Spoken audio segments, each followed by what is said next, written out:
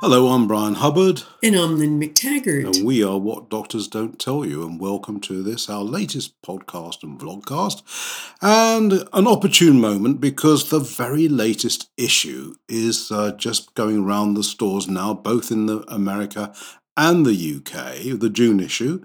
So, Lynn, do you want to tell us a little bit what's in this one? Sure. This is a really interesting issue because, the low fat, low cholesterol industry still rocks on, and we still have the fact that statins are among our best selling drugs. But the latest evidence shows that cholesterol is not the problem with heart disease. Cholesterol has nothing to do with heart disease, but the big problem is inflammation. So here's a great story about what else to do to keep your heart healthy or to heal your heart if you've had a heart attack or heart issues. And it's a great issue, Brian, because we've also covered a great story about sound healing. Um, Another story about a woman who beat depression, really suicidal depression, um, with a special technique that uses hypnosis. And she was cured after 2 sessions, and went on to teach the stuff herself. We have stories, the usual stories about exercise to take care of spinal issues and natural ways to deal with reflux and athlete's foot and all kinds of other issues. So please check it out. Thanks, Lynn. And as I say, it's available across the US and the UK. And if you have a problem finding it, go to our website, which is wddty.com, where you can subscribe. And when you do that, we'll send you the magazine every month. So thanks. Lynn, you're just talking a moment ago about the latest issue and about heart disease and how cholesterol is not the culprit, and inflammation probably is, which is a fascinating subject. I mean, heart disease itself is such a complex issue, and all sorts of things are factors, but cholesterol probably isn't one of them. But nonetheless, it did spawn the whole low-fat foods industry in the 80s, and big food has made billions and billions of dollars and pounds from it. But of course, the very reverse is true. And last year, there's a significant study that came out that showed that not only is a high-fat diet not a cause of heart disease, it actually protects you from it. And now this year, just a month or so ago, a new study came out that demonstrated that it also protects you against type 2 diabetes, which of course is often a precursor to heart disease itself, so probably that's not so surprising. But people who are eating full-fat cheese and milk had a 21% lower risk of developing diabetes. And the earlier study found similar numbers, that people, again, who had a hearty, full-fat diet saw a reduction of 22% in their risk of developing heart disease, a 34% reduction in stroke risk, and they were 22% less likely to die from heart disease completely, which is pretty astonishing stuff, because when you think about it, for many, many years now, people have been on low-fat diets, low-fat milks, low-fat cheeses, you name it. And yet all the time, the actual original food, the high-fat food itself, actually had a protective effect. Everyone keeps banging on about statins and how if we don't take a statin, we're going to die and all the rest of it. No one's looked at the other side of this and said, well, how many people did die prematurely because they didn't have a full-fat diet and instead followed medical advice and ate low-fat? What do you think, Liz? Well, fat has been demonized for, decades now. And thankfully, new evidence is coming out about protective and healing diets. And for so many conditions like this, the, functional practitioners, people who follow, doctors who use functional medicine, integrative practitioners, naturopaths are all advocating the paleo or ketogenic diet, which is a high-fat diet because they recognize that the body needs fat. In fact, the body can run on fats, and that's what a ketogenic diet is. And they've also found that fats are so protective against another degenerative disease that we haven't discussed yet, which is Alzheimer's. The brain needs fats, it needs cholesterol, and now we're seeing the rest of the body does too. So what this also says is if something is low fat, it's been interfered with, basically. If it's not a vegetable and it's low fat, it's been processed in some way. And we know, and we're certainly learning more and more about how dangerous those kinds of foods are. And for many years, we've known that skim milk isn't as healthy as full fat milk. Yeah. So this is just one more indication that we should take fat as it comes, take food as it comes, because nature has designed us to need it. I did a study on that a little while ago about the Victorian diet. And okay, there was a lot of viral infections going on because, sanitation and public water supply, all the rest of it, were very poor. So a lot of viral infections going on amongst the Victorians. But in terms of the chronic diseases, they're almost unheard of.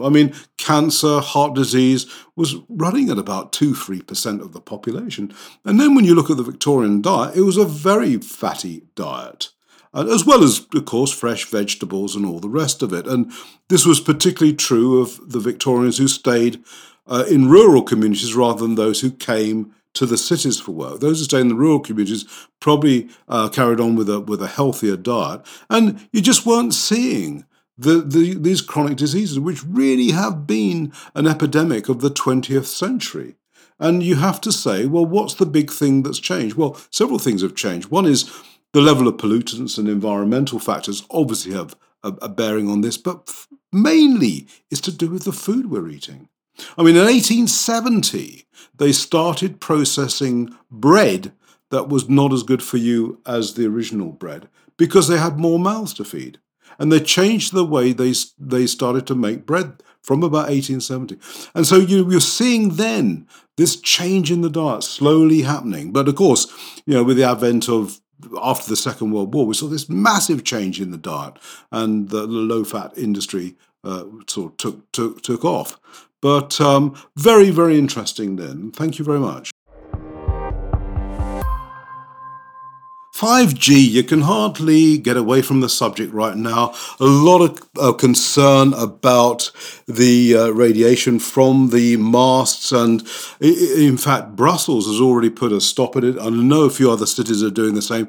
We're seeing the same reaction across some states in America as well, even though billions and billions of dollars and pounds have exchanged hands to get these lucrative new 5G licenses. There seems to be a bit of a halt going on. And I think the fundamental thing is the precautionary approach, as the European Union likes to call it. And it's not a bad approach, which is saying, look, guys, let's prove something is safe before we use it. Because once you've started the program, once you bring it into the marketplace, you can't put it back. The genie can't go back into the bottle. So it's really important that we understand fully that this stuff is safe before we roll it out, because the 5G is about 100 times more powerful than even 4G. So, cause to pause. And I think there's another good reason for a pause is a new study just came out that showed that electromagnetic waves from Wi-Fi and cell, we call in the UK mobile phones, are actually affecting male fertility. And in particular, they're affecting sperm motility. And motility means the ability of the sperm to move and fertilize an egg. And the electromagnetic waves are actually halving the motility of sperm. And this is particularly the case for anyone who has a cell phone by their body, in their pocket, for more than 2 hours every day.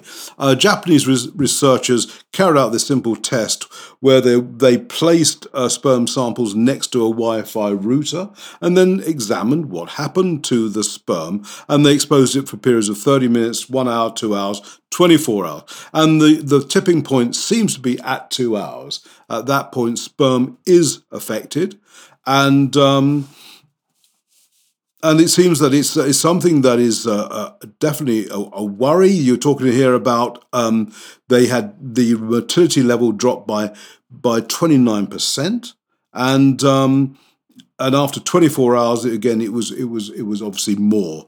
So a massive concern. It's I think one of the first times this has happened. I think one of the problems is that most cell mask research is carried out by the industry, and so therefore it's surprising how often it's given a clean bill of health. But when independent researchers, even with a simple experiment like this, when the independent researchers do it, they're coming up with all sorts of problems. Mm-hmm.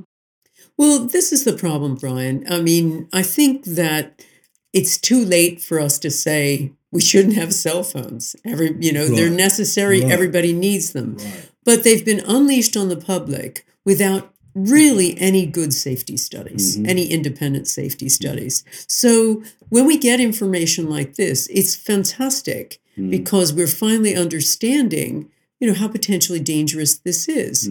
Every so often, in what doctors don't tell you, we get a letter from somebody who is super sensitive to Wi-Fi, to smart meters, to his cell phone or whatever, and his life or her life is a living hell. They walk around with cages essentially over themselves because they can't escape. Well, this kind of study should have been done a long time ago because we've seen the increase in a dangerous, fast-growing brain cancer called gliomas, a real sharp rise in them. And they seem to mirror the time of universal cell phone use. So we have to ask a lot of questions, and particularly before 5G gets unleashed and governments are allowed to get away with agreeing to what is a great money spinner for them. The public really needs to ask this question, and I'm glad there are precautions finally being taken by Europe and some other places in the States to ask this question and stop and research it properly and independently before we have another thing that may not just affect us, but affect wildlife too. I mean, certainly Wi-Fi has been blamed, pesticides have been blamed, but Wi-Fi too for the sudden disappearance of the bees and lots of other aspects of wildlife being affected by this. So, it may not be great. It may be great for industry. It may not be great for us. I mean, the one bright light in this is that the sperm samples that had a Wi-Fi shield, so one of these devices you put on your phone or next to your router, actually did have a protective effect, and that whilst the sperm was affected by the waves, those that had the Wi-Fi shield, their motility was only half as bad as those that didn't have the shield. So it did have some protective effect. But, it's another example then, isn't it, of it's, again, profits before. Absolutely, Brian. And so aside from having a mobile shield, just keep it away from your body whenever possible. Use the right kind of plug-in earpiece. There's plenty on the market now that are, that don't allow that power to be directed into your ear. Speak on it as little as possible and just put it down. Put it away from your body when you're not using it. I think one of the really optimistic things I've read of late is that the body has this extraordinary capacity to renew itself. And this is true for so many parts of the body, it seems. I mean, the body does renew itself anyway over time, but to actually do it in a short space of time, there's a study just come out, actually involving older people. I think they're in their 60s, who's decided to start training for a marathon. And they did a test of their arteries before they started, and then when they'd finished. And within a couple of weeks even of starting training, so they were doing not very long distances to start with, but they were running for a period of time, 5 kilometers and such like that, their artery age had reduced by 4 years in the space of about a month of this regular running. And running, jogging, whatever you want to call it. And the age of some of these participants was 69. I mean, not youngsters. And they were training for their very first marathon. So maybe they weren't particularly athletic before. We don't know that. But, so they started taking running quite seriously at the age of 69. And when they checked their arteries, they were they were less stiff, more pliable, all the good, healthy signs of someone who's 4 years younger. And I think the thing was that this was just, as I say, they did this in a couple of weeks, and they were on average running between 6 and 13 miles every week for 6 months. So it wasn't enormous, but it was certainly enough to affect what was the aorta, which is the body's largest artery, in that time. And they said, the thing was that this wasn't something that is, accessible only to elite athletes and young people. It's available to everyone. What was quite funny, the researchers found that actually the ones who benefited the most were the slowest and the oldest. So they were running pretty slow because they were old anyway, but they had enormous health benefits. The body renewing itself. Well, we see that in every area, with the stories that we run in What Doctors Don't Tell You, we find that, there's almost always a natural cure for something. And that allows the body to repair. And really what you're looking at when you're looking for repair is ridding yourself of toxins that we're all inhaling and absorbing from our air, water, food, etc., the 80,000 pollutants we're now faced with.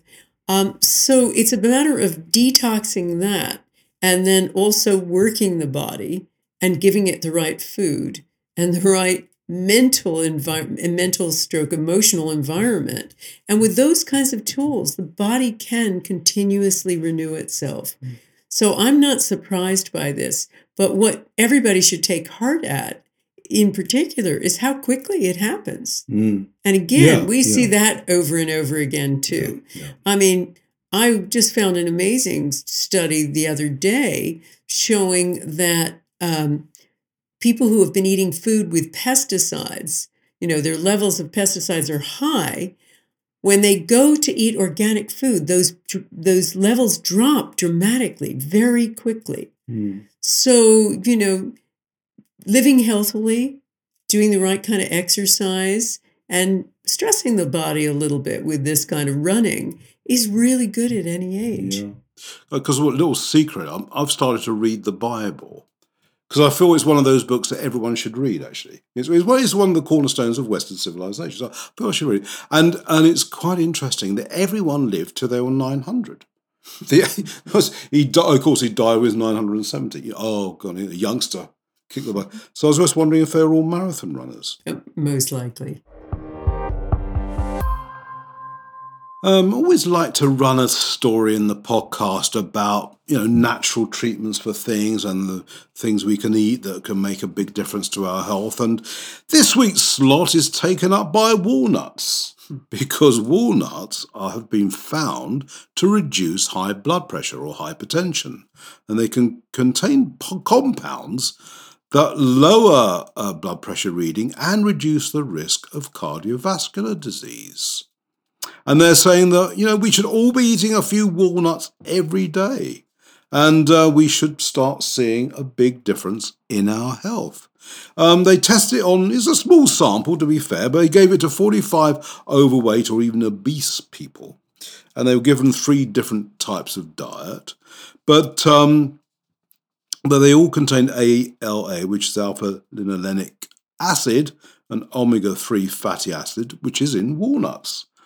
And they found that within a very short period of time, I think it was just within a fortnight or so, their blood pressure reading started to drop and stay consistently lower. I mean, we all know the stories about blood pressure readings, how they can be up and down or in the course of a day and all the rest of it.